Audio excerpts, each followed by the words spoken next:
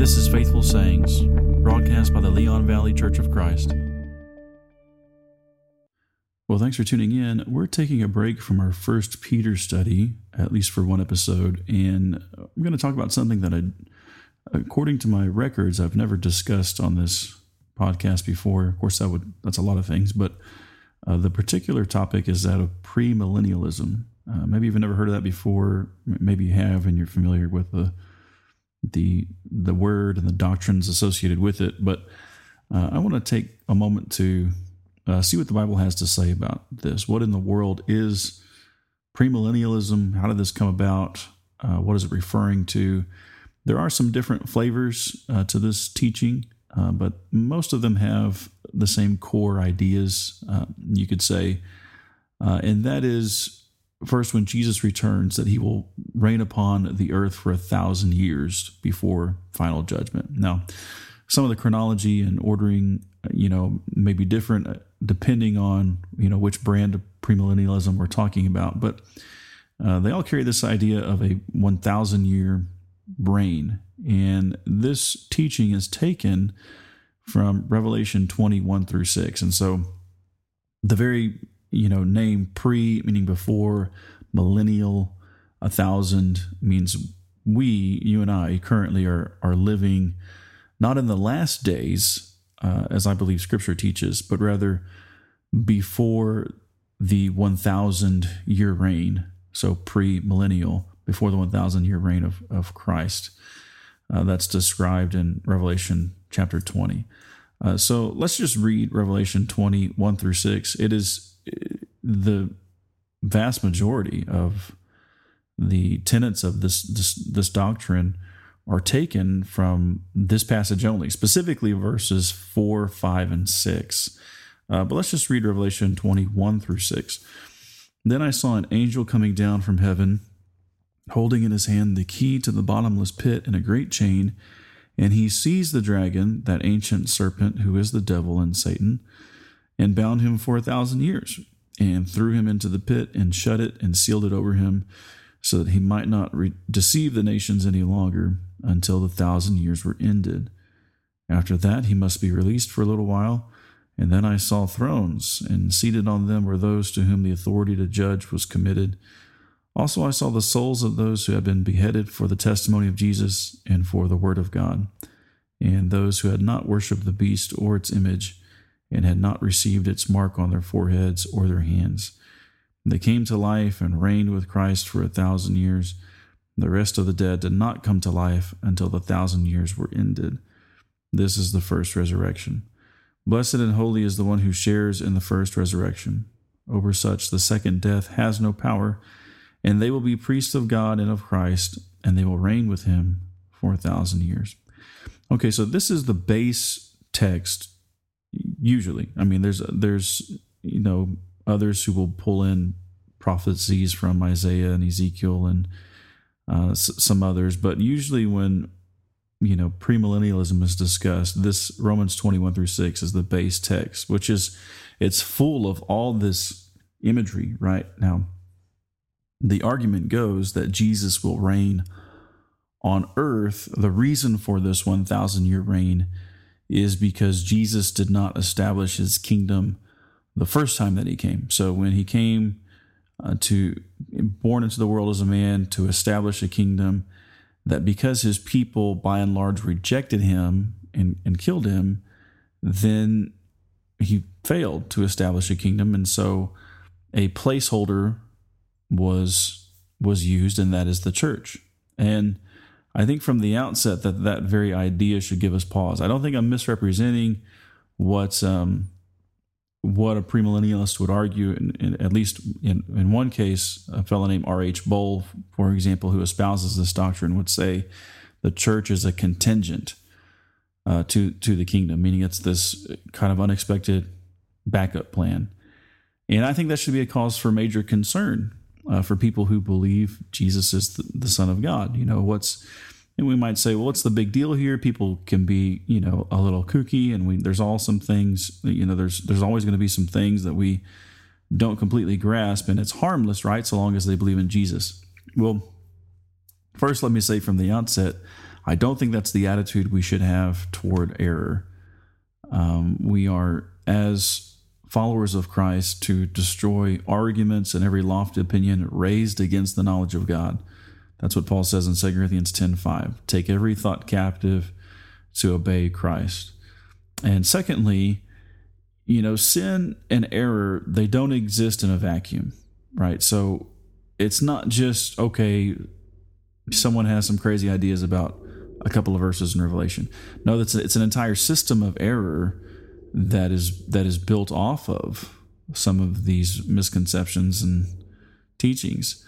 And so because it's a system, then all other scripture has to be twisted to fit into this now man-made system of error. So that's true really of any error that we can talk about, any false doctrine, not just this one. And because there's serious implications that go along with this position, about the nature of the church and about the nature of God and his power and authority and wisdom, the kingship of Jesus, the promises of God. So sin is insidious, false teaching is insidious, and so it has to be taken seriously, whatever form it takes, right? A little leaven leavens the whole lump, right? So because it's insidious and degenerative, we need to deal with it accordingly. We need to make sure we understand what the Bible says and what it doesn't say. And so that's more or less our roadmap in brief. What we're going to see is Scripture teach that the church was built by Jesus Christ, Matthew 16:18, just as he promised, upon this rock I will build my church. The gates of hell will not prevail against it. That it was purchased with his blood, Acts 20:28, and that this was always God's intention. So in other words, it wasn't a backup plan. It's not a contingency, but rather this was always God's plan from eternity. We'll read some passages in Colossians and Ephesians, I think, that prove that. And then we want to consider some of these other implications here about the promises of God and whether or not he fulfilled them, and implications about the power and authority of God. But let's just go with this first one that we're thinking about here, that the establishment of the church was just not an accident, but a backup plan to compensate for a failure to establish a kingdom.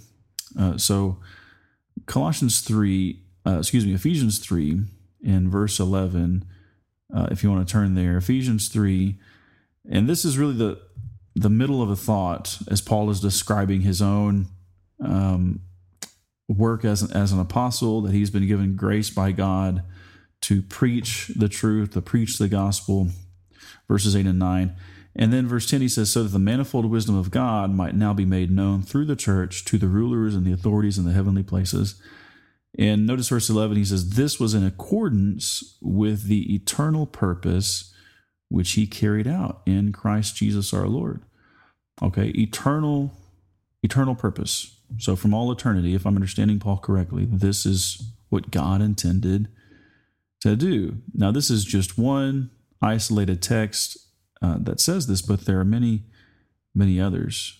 I mentioned Colossians 1 just a moment ago, where Paul is essentially saying the same thing to that church as he's describing himself as a minister or steward of the word that's been entrusted to him, that he's preaching and he's suffering for. And he says in verse 26 that it's a mystery hidden for ages and generations, but now revealed to his saints, right? To them, God chose to make known how great among the Gentiles are the riches, the glories of this mystery, which is Christ in you, the hope of glory. And that's significant because he's attaching his preaching to and his suffering as he's preaching to Christ's establishment of his church. Back in verses 24 and 25, he says, I'm rejoicing in suffering, and I'm filling up what is lacking in Christ's afflictions for the sake of his body, that is the church, and then of which he's a minister according to the stewardship of God. again, making known this mystery that's been hidden for ages and generations. So the argument that, first of all, the church was an accident, doesn't bear up if we just thumb through a couple of verses here.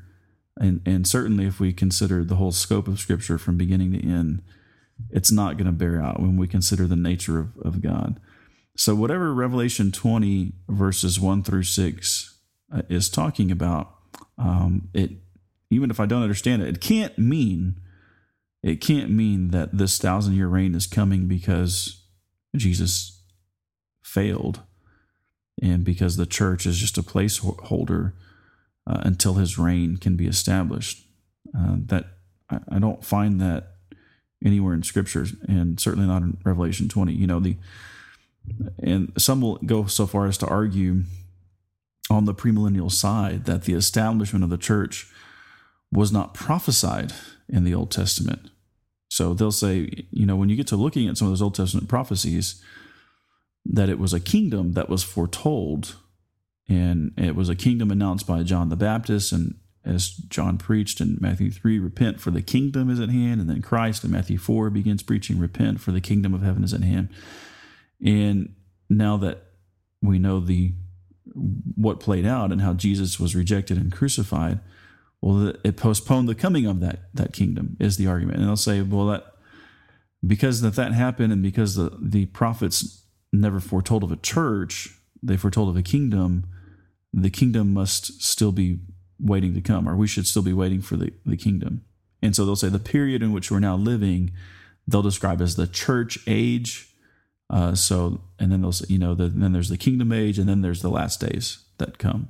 And the church age is to continue until Christ comes again, when he can finally restore the kingdom, and in some cases they'll argue restore the Jewish people to Palestine. And so there's this literal earthly throne of David that's going to be reestablished, and then the Jews will be finally given that whole territory, and the boundaries that God said would be filled are going to be filled, and the temple's going to be rebuilt. So when you get to look, and again, there's a lot of different flavors and different ideas associated with it, but that's one of the core tenets, is this earthly physical throne kingdom that's going to be established. And that's the general structure of the premillennial view. So they're making this distinction between the kingdom of Christ and the church of Christ that he established. And that's all very strange to me, because New Testament writers, and I think Jesus himself also, will use those terms interchangeably. And Jesus himself promised that the kingdom would come soon and shortly. Remember in Mark chapter 9 and verse 1, he says, there's some standing here who will not taste death until they see the kingdom of God come. So Jesus was true to his word, and the kingdom came within the lifetime of those individuals, or he was just making it up. I guess the alternative would be that those people he was talking to are still alive somewhere, waiting for the kingdom. But I just don't think that's likely. I think he meant exactly what he said, that within their lifetime, they would see the kingdom established. So I don't claim to understand everything about that passage in Revelation, but notice in those 6 verses that we read, there is no mention of Jesus' second coming that folks are associating with this 1,000-year reign. That's not spoken of in the text. There's also no mention of a reign on earth. So there is a 1,000-year reign, but where that happens isn't specified. That is from the imagination of men. There's no mention of a literal throne of David. Again, that's imposed upon the text. There's no mention of Jerusalem or Palestine. There's no mention even of Christ on earth. So we all have to be careful as we're reading the Bible that we don't, human bias is present within everyone, and we can come to the text and easily, I think, make some assumptions based on our past experiences or upbringing or biases, and impose some things on the text that just aren't there.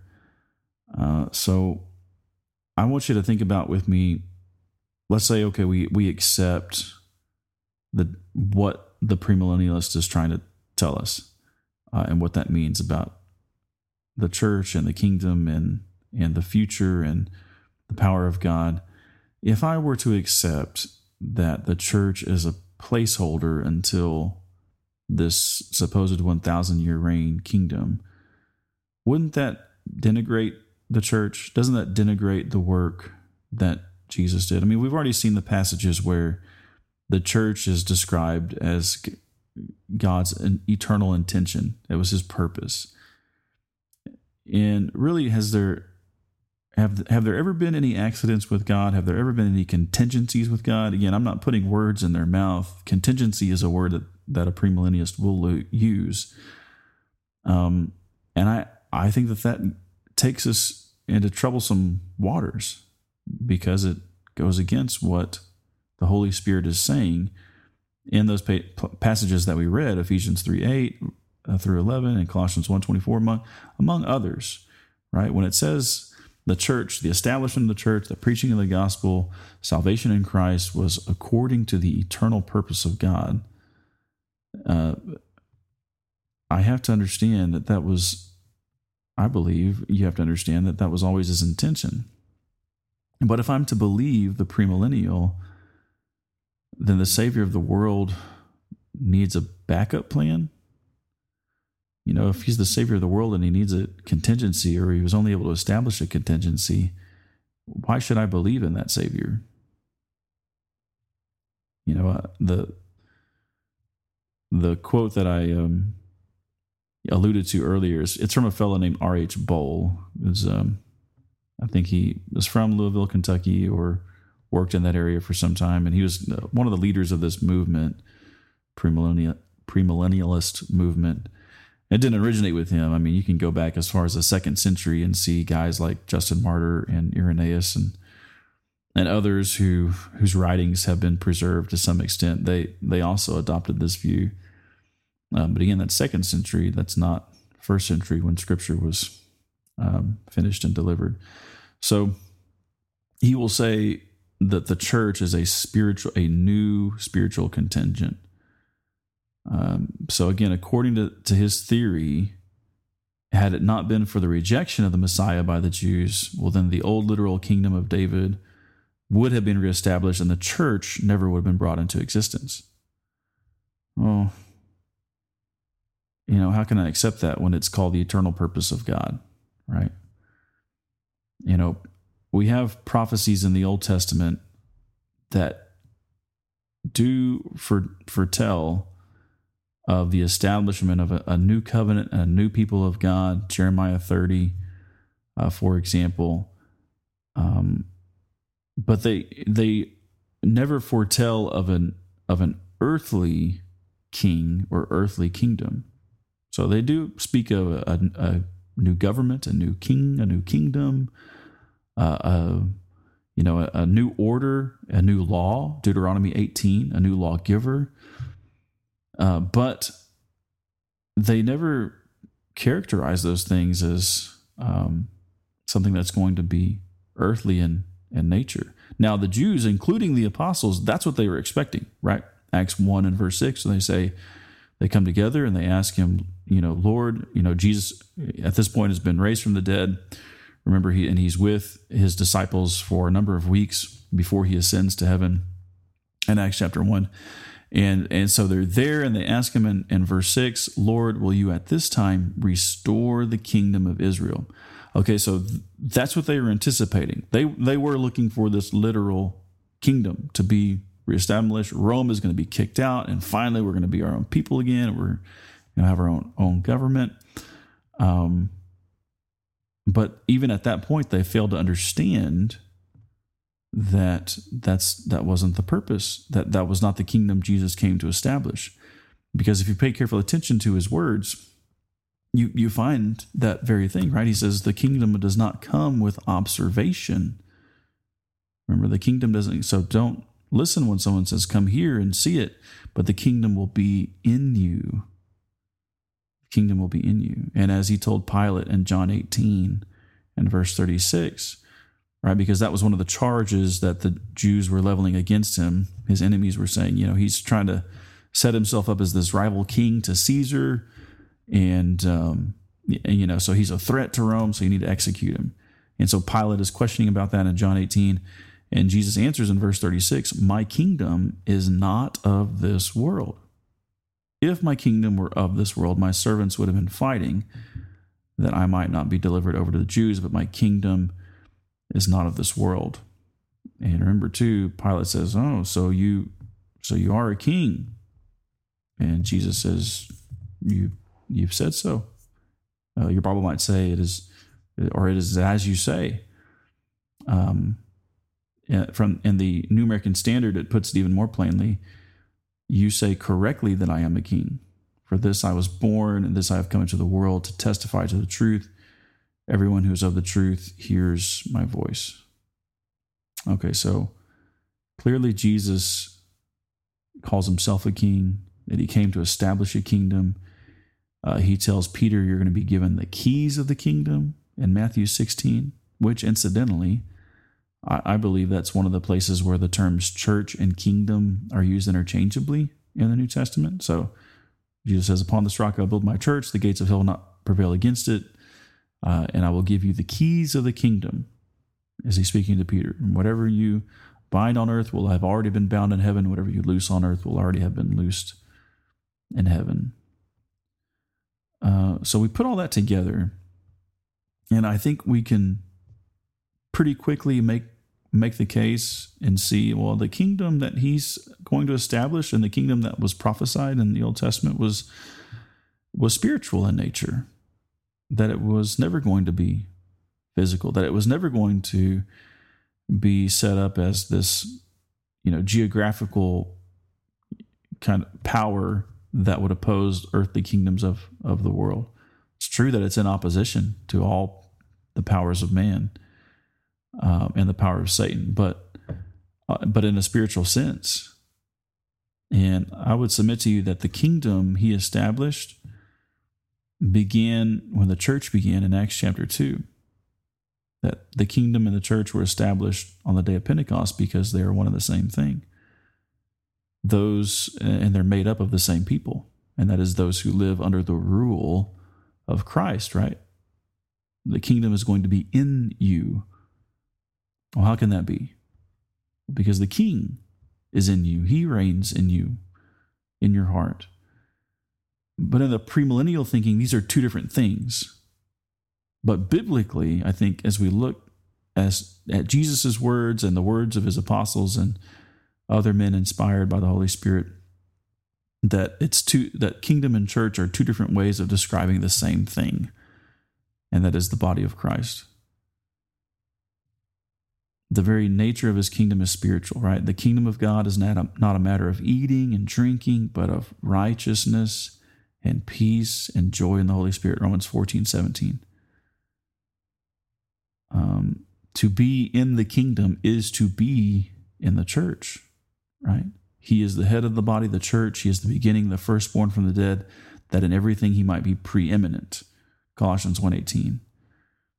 All right, and John says, "I, John, your brother and partner in the tribulation and the kingdom and the patient endurance that are in Jesus.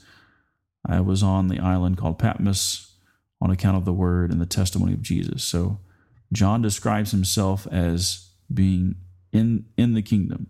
I'm your partner in the tribulation and in the kingdom. Or Paul will say in Colossians 1:13 that we have been transferred, as he's speaking to the Christians there, we've been transferred from the kingdom of Satan or the power of Satan, the domain of Satan, to the kingdom of his beloved Son. So, there's all sorts of angles we could come at this, but I feel like it's pretty well established. Jesus is the head of the church. Colossians 1:18, he rules over the kingdom. Revelation 1:6, he made us to be a kingdom, his people, priest to his God and Father.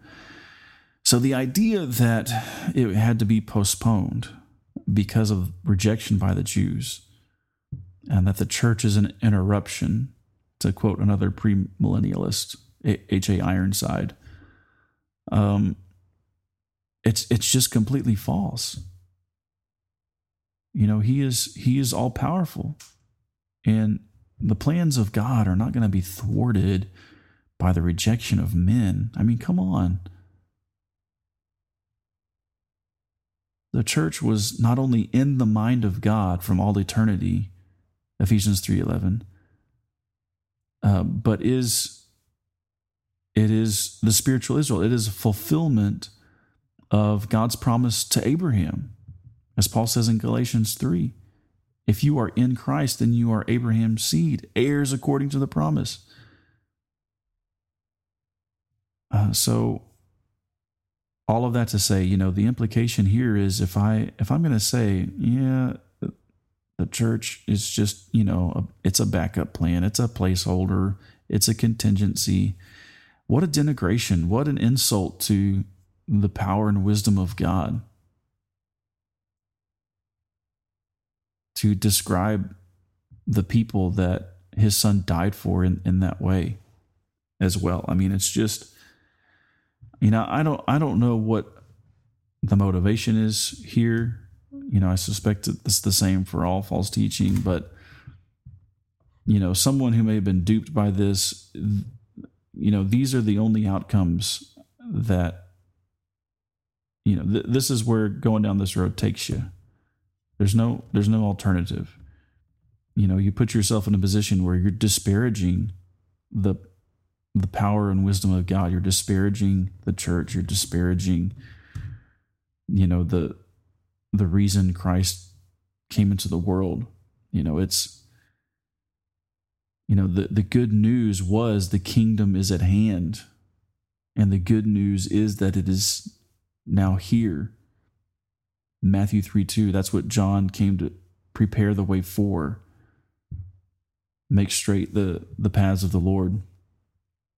And so when he said that it's near, that it's at hand, I think that he meant exactly that. Now I know near can be relative, and with God, 1,000 years is a day, and a day 1,000 years. But when we just consider the words of the men who were preaching that message, right, that they would say, now is the time, right? Mark 9:1, I've already quoted, where Jesus says, there's people alive here, you're going to see the kingdom come. And then again in Mark chapter 1, verses 14 and 15, after John was arrested, Jesus came into Galilee proclaiming the gospel of God, saying the time is fulfilled. Verse 15, the time is fulfilled. The kingdom of God is at hand. Repent and believe in the gospel. Now, many responded in faith that the kingdom would come. And if it didn't come, then God was not true to his promise.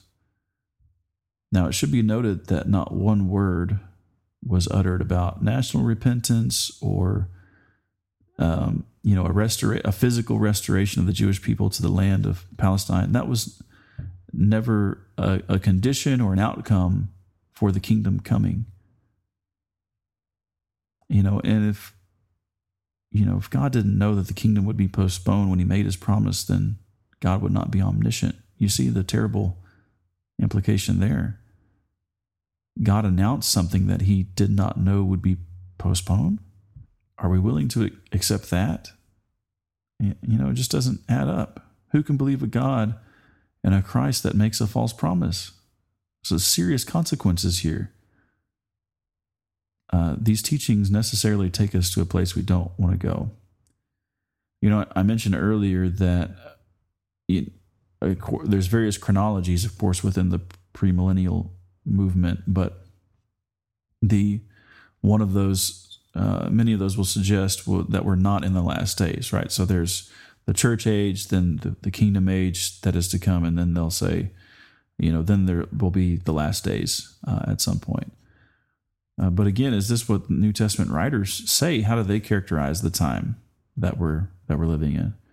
Peter identified the time of the last days when he declared on the day of Pentecost in Acts chapter 2, as he's quoting the prophet Joel there, that this is what was uttered through the prophet Joel, Acts 2:16, that in the last days it shall be, God declares, I will pour out my spirit on all flesh.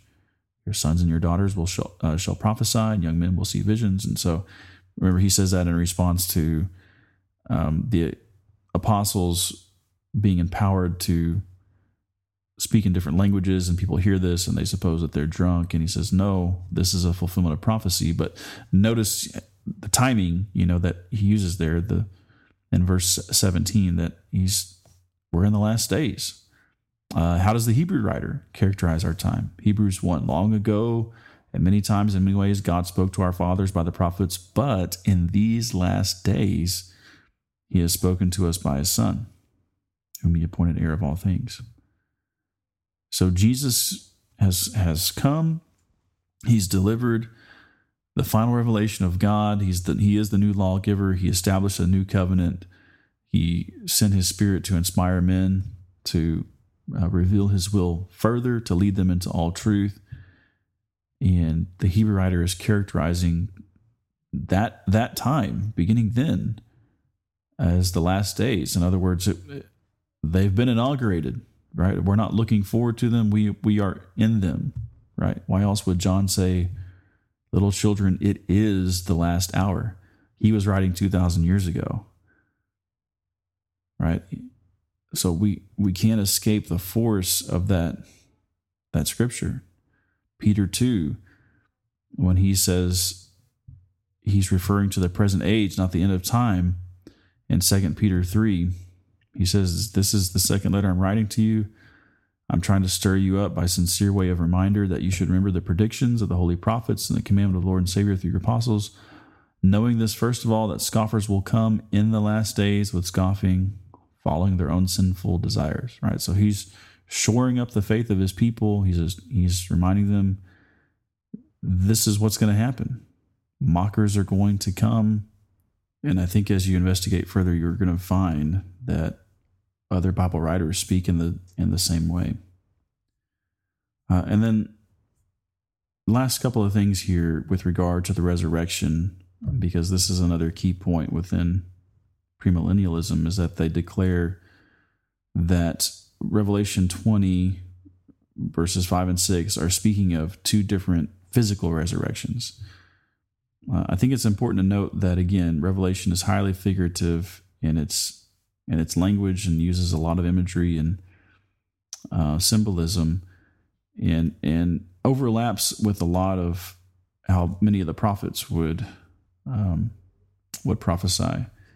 And the Bible doesn't always use resurrection to indicate a physical or a bodily resurrection, but sometimes that word is used of God's people being restored, for example, in the prophets, that they're resurrected from the power of Babylon. Well, they weren't raised from the dead, but they were in captivity and under the power of these oppressors, and so their resurrection is spoken of as being released from that power. I don't have that citation in front of me, but I encourage you to investigate Isaiah and Ezekiel. So there is this idea taken from this text that because Jesus says there's a first resurrection, or John says there's a first resurrection, and then followed by another one 1,000 years later, that accounts for this earthly reign, separated by these two bodily resurrections. The trouble with that is that what Jesus had said earlier, that an hour was coming when everyone in the tombs would hear his voice, they would come out, those who have done good to a resurrection of life, and those who have done evil to a resurrection of judgment, in John 5:28 and 29. And then he goes on to say that that's going to take place on the last day. No one can come to me unless the Father who sent me draws him, and I will raise him up on the last day. John 6:44. So here, I just want to make the simple observation that if it is the last day, well, there can't be 365,000 more days or 1,000 years to follow when Jesus says, no, this is the last one, and herein I'm going to raise people up. And notice the righteous and wicked are raised together at the same time. And so there's no intervening period wherein you have the resurrection of two different classes. So that can't be what Revelation 20 is talking about. And again, think about the implications of accepting that teaching, because some fundamental teachings of the gospel are, you don't know what your life is going to be like tomorrow. You're just a mist that appears for a little while and then vanishes in time. While people are saying there's peace and security, then sudden destruction will come upon them as labor pains come upon a pregnant woman, and they will not escape. 1 Thessalonians 5, 2 and 3. So again, you don't know what your life will be like. You don't know when Jesus will return. Neither do you have any control over those things. But what you can do is do what Jesus says, and that is be ready. Now, if I go around saying, we're not in the last days, there's going to be 1,000-year reign, well, where's the sense of urgency in that? So it's counter to what Jesus is calling me to be ready for. If I subscribe to a flavor of premillennialism that says there's going to be a whole lot of chances down the road here, second chances, even if you don't repent now, you're going to have another shot once Jesus returns. That does not fit what the Holy Spirit is saying in those texts. Jesus says, I tell you, he will give them justice speedily. Nevertheless, when the Son of Man comes, will he find faith on the earth? Luke 18:8. In Hebrews 9:27, it's appointed once for man to die, and then after that comes the judgment. But if I'm adopting a premillennial view, I'm going to say, you've got more time. What you should say to me is, who do you think you are? Right? When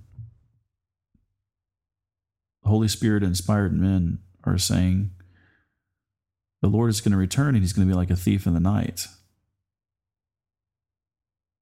And what you and I need to do is make sure we're ready for that day whenever it comes.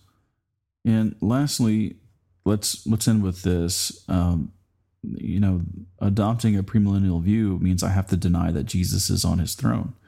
Because if I'm saying that the kingdom has been postponed, and again, there's the church as a placeholder, then Jesus is not king, right? In order for there to be a kingdom, there must be a king reigning over it now, presently. But that, again, the premillennialists will say that's not going to happen until he returns and he sets up his kingdom. Well, what does the Bible say? When Jesus ascended to heaven, Hebrews 1:8, it says that he occupies his throne, which is said to be forever. But of the Son, he says, your throne, O God, is forever and ever. The scepter of uprightness is the scepter of your kingdom.